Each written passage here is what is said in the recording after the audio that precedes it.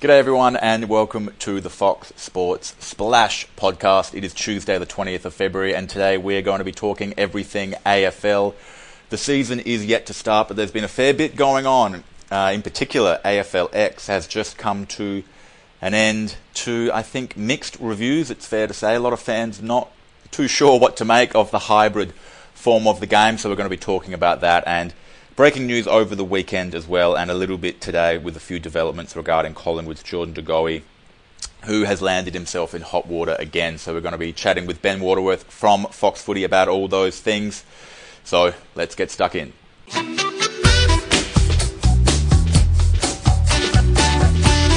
It's time for your daily dose of sporting agenda. Your audio edition of the Fox Sports homepage, The Splash. G'day everyone, welcome to the Fox Splash podcast. It is Tuesday the 20th of February and we're talking AFL today. In particular, we're talking AFLX. That's all come to an end over the weekend. How did it go? Was it a success? It was certainly divisive amongst the AFL community, and I'm joined by Fox Footy's Ben Waterworth. Ben, thank you very much for your time. How are you going? Fletcher, well mate, great to be on with you. Beautiful. As I said, we're going to be talking about AFLX, and I think we'll just dive straight in. I'll give you a nice broad but perhaps tricky question to answer. I mean, first and foremost, how did you think it went, mate? A success, a failure? Yeah, it's interesting. Across the 3 days, I think I sort of came away feeling differently after all three tournaments. I think, it was maybe curiosity after the Thursday night stuff in Adelaide. I think we probably saw the best standard of games from a skills perspective on that Thursday night. Then on the Friday night, I think we probably saw the most competitive games with all 6 Victorian clubs there. 20,000 at Etihad Stadium, so it seemed like probably the best atmosphere, and we might have seen maybe the hardest hits, maybe the more physical games. On Saturday night, though, I was left probably a little bit hollow, I have to say, not only because it was at Allianz Stadium and it was only a quarter full, but it just felt like a lot of the clubs on Saturday night didn't take it seriously. Like the Western Bulldogs only took 12 players up, and those 12 players all up had only played 56 career games between them. And Jack Redpath was captain after missing most of last year with an ACL injury. So it just felt a little hollow, I think, on that Saturday. So I came away with feeling very differently after all 3 rounds, a little bit sort of perplexed maybe about where it might head next. There's glimpses maybe of what they might be able to do with it, but overall, just from what you looked at it on across the 3 days, some clubs took it a little more seriously than others, and a lot of them weren't on board. So I felt like there's definitely a lot of work to do if the AFL wants to take this seriously and to make it into a bigger and better product. Do you think the AFL will persist with it? I think, social media, obviously you take what's said on there with a grain of salt, but from what I observed, there seemed to be a fair bit of disdain for the new format just from fans. Do you think that was the general feeling of AFL fans, and if so, will the AFL persist with it? I think you're right. I think from the fans' perspective, I think they saw a lot of it saw as a bit of a joke. But I think Gill's keen. Gillon McLachlan, AFL2's executive, is keen on pursuing it. He did say to Fox Footy, talking with Brad Johnson and Nick Rewald on Friday night, that he will have a thorough review of AFLX when he gets a chance. I'm sure he's a pretty busy guy at the moment in the middle of the AFLW season and JLT. The pre-season competition is starting pretty soon. But once he gets an opportunity to sit down, he'll look at what works. But Gill was talking a lot about taking it forward, I think, and this is only sort of halfway through the first night as well. But he did sort of open up a little bit about a meeting that he did have back in his Adelaide hotel lobby area after the first night of competition, talking about maybe going into a BBL-style franchise tournament where someone like a Jerry Ryan, for instance, put in a crap load of money to St Kilda over the past couple of years. He might buy a team, or buy the St Kilda team maybe, and then he picks players, whether that for a team, whether that might be Rory Sloane going to St Kilda or Brad Johnson, a former AFL player playing on the same team as Rory Sloane. So he was talking in that length. So right. I think they'll have a thorough review, I think, to see how it all went down. But my hunch is that Gillon McLachlan is very keen to pursue this and see if it can get bigger and better. Interesting. Well, the AFL has made no secret of their intentions to try and make AFL somewhat marketable to a foreign, playing in China and things like that. And I think this, obviously, because of the square field, that can be played overseas. I mean, do you think that could you see any foreign countries taking up any kind of interest in this, or maybe in the future them trying to play some of these AFLX games overseas? Yeah, I think they're onto something in terms of an overseas push, and it feels a bit like the AFL's push into Hong Kong almost, because Gill specifically did mention Hong Kong in recent interviews, particularly at the launch of AFLX a couple of weeks ago. It feels like it's sort of the AFL's answer to Rugby Sevens or the Hong Kong Sixes, which is cricket's push into the Asian market as well. The AFL has obviously already pushed into the Chinese market via the Port Adelaide relationship and Gold Coast as well, and those two, and that team will probably change in the coming years. But it does feel like it might be a good opportunity to push into that overseas market, and maybe it might be purely a game that is basically pushing the overseas market and isn't pushed too much here in Australia, because I think it is an Australian game, it is the Indigenous game, and that's what the AFL community has come to know and love. So maybe it is something, particularly because it's an open field, it's more uncontested, so there's not as many rules like holding the ball. There's barely any stoppages throughout AFLX, so that game might be a little bit more easier to explain to overseas potential fans that might be doing it for the first time. Interesting. Yeah, well, it'd be fascinating to see how that pans out in the future. Well, let's talk about the results, I guess. I mean, I think this time of year, AFL fans are so starved of footy, they're kind of so keen to cling to some kind of form or some tangible display of what their team's going to be like. Do you think AFLX being so far removed from AFL itself in terms of the way that it's played, do you think that fans can take anything out of the way their can Melbourne get excited about their season because they won on Friday night, or is it too far of a stretch, do you think? First silverware since 1964, Fletcher. It was a magnificent day for Melbourne fans. No, I think in all seriousness, the one thing that I think fans from all clubs, because all 18 clubs participated, can take away from AFLX is some of the form, I think, of their younger players or recruits.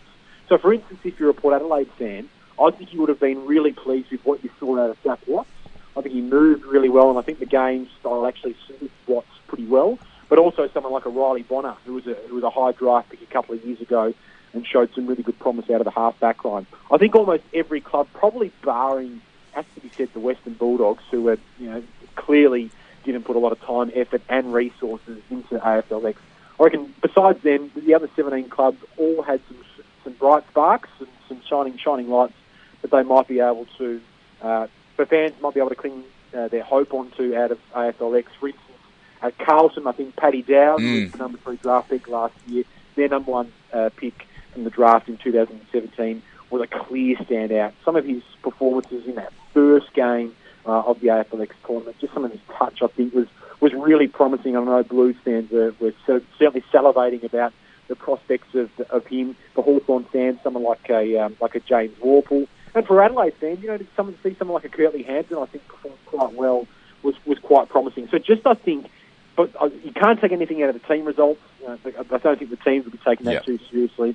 But, little recruits and young players, I think, would certainly have pleased a lot of fans. Yeah, I'm a mad Adelaide fan myself, Ben. So this was redemption from the grand final loss last year. That X-shaped trophy will fill the hole in my heart. What did you take out of it, Fletcher? I thought Curtly Hampton stood out for Adelaide fans, but I think are there any players that maybe stood out for you? Yeah, I think, like you said, I think to take anything out of the team results is probably wishful thinking, but I think to see Curtly Hampton back, Cam Ellis-Yeoman from Adelaide as well, who he's been out with injury for quite a while, and he's got the potential to be a really good midfielder if he can find a spot in that Crows lineup. I think Jake Kelly at the Crows. I don't want to be too Crows centred, but then again, Daniel Rich, I think at Brisbane, he looked really impressive. Looked a bit fitter. I think Brisbane fans have been waiting for him to become more consistent with his performance, and maybe he's on the way there. Shane Savage as well, I thought looked okay, but and I was going to ask you about Paddy Dow, because I think Carlton fans have reason to be excited with him. He looked ready-made, a real classy kind of mover. Did you think that as well? He could have been. Riley Beveridge and myself followed the draft quite closely throughout the year, and we were following Paddy's progress right throughout 2017. and he easily could have been the number 1 draft pick last year. I think Cameron Rayner, though, was the right fit for Brisbane, and I reckon Carlton are absolutely loving the fact that Paddy slipped to number 3, because he easily could have been picked number 1, no doubt about that. But you're right, it feels like he's actually bigger than what he was in November. He's actually put on maybe quite a bit of muscle, I think. So AFLX is a very uncontested game, a hard-running game, and you saw, mentioned someone like Cam Ellis-Yolman just then, like he's coming off an ACL injury. Gee, that's hard work for a guy coming off an ACL injury to play AFLX, because you're running up and back constantly. It's like basketball going from offense to defense straight away. But once Carlton fans see Paddy Dow actually playing in a proper 20-minute time on 4-quarter game, and where there's a lot more stoppages and contested ball to be won, he's going to be a beast for Carlton in there. And him alongside Patrick Cripps is a very tantalising prospect, I think, for Blues fans. So certainly watch out for Paddy Dow. Well, they've got so many high draft picks, Carlton. Surely they just keep adding them. Eventually they'll get there. Well, we'll leave AFLX behind us in the time being. It'll be interesting, like I said, to see how that progresses in the future. But before we end today's podcast, just obviously the breaking news over the weekend and today in many ways, Jordan De Goey from Collingwood in a bit of hot water again, really. Can you fill us in, Ben, with what's going on there? Yeah, it's only 12 months ago that we were talking about the same player in a similar kind of way, unfortunately, or similar type of tone, I suppose, after he lied to the club about how he broke his hand in a pub fight, which was eventually broken by Fox Sports. And then it was came out in the weekend that De Goey had tested, was involved in a random breath test where he blew .095 from a random breath test in Port Melbourne. This time, I think he learned his lesson from last time, not totally, obviously, but he was straight up with the club and informed them straight away. And the club, his management, in particular the playing group, the leadership group, and some club officials were pretty quick to sort of get on the front foot in terms of some punishments and suggestions around that. So De Goey has essentially been indefinitely suspended by Collingwood, so he's not available for AFL selection indefinitely. Now, whether that is 4 weeks from now, meaning he could be available for round 1, or whether that's 12 weeks from now, which is quite a lengthy ban, remains to be seen. Collingwood were quite coy on that. He's also been fined $10,000 and will be giving another $10,000 to a charity of his choice. Some of the other punishments that sort of came out that were a little bit more specific today, and Tommy Morris, our senior AFL reporter, was all over this for the Fox Sports website, was De Goey is spending 4 weeks away from the club. So he's training with the VFL club, but he's also taking up some employment at the same time away from Collingwood. So he's going to be working as a carpenter, and he has had some training as a carpenter.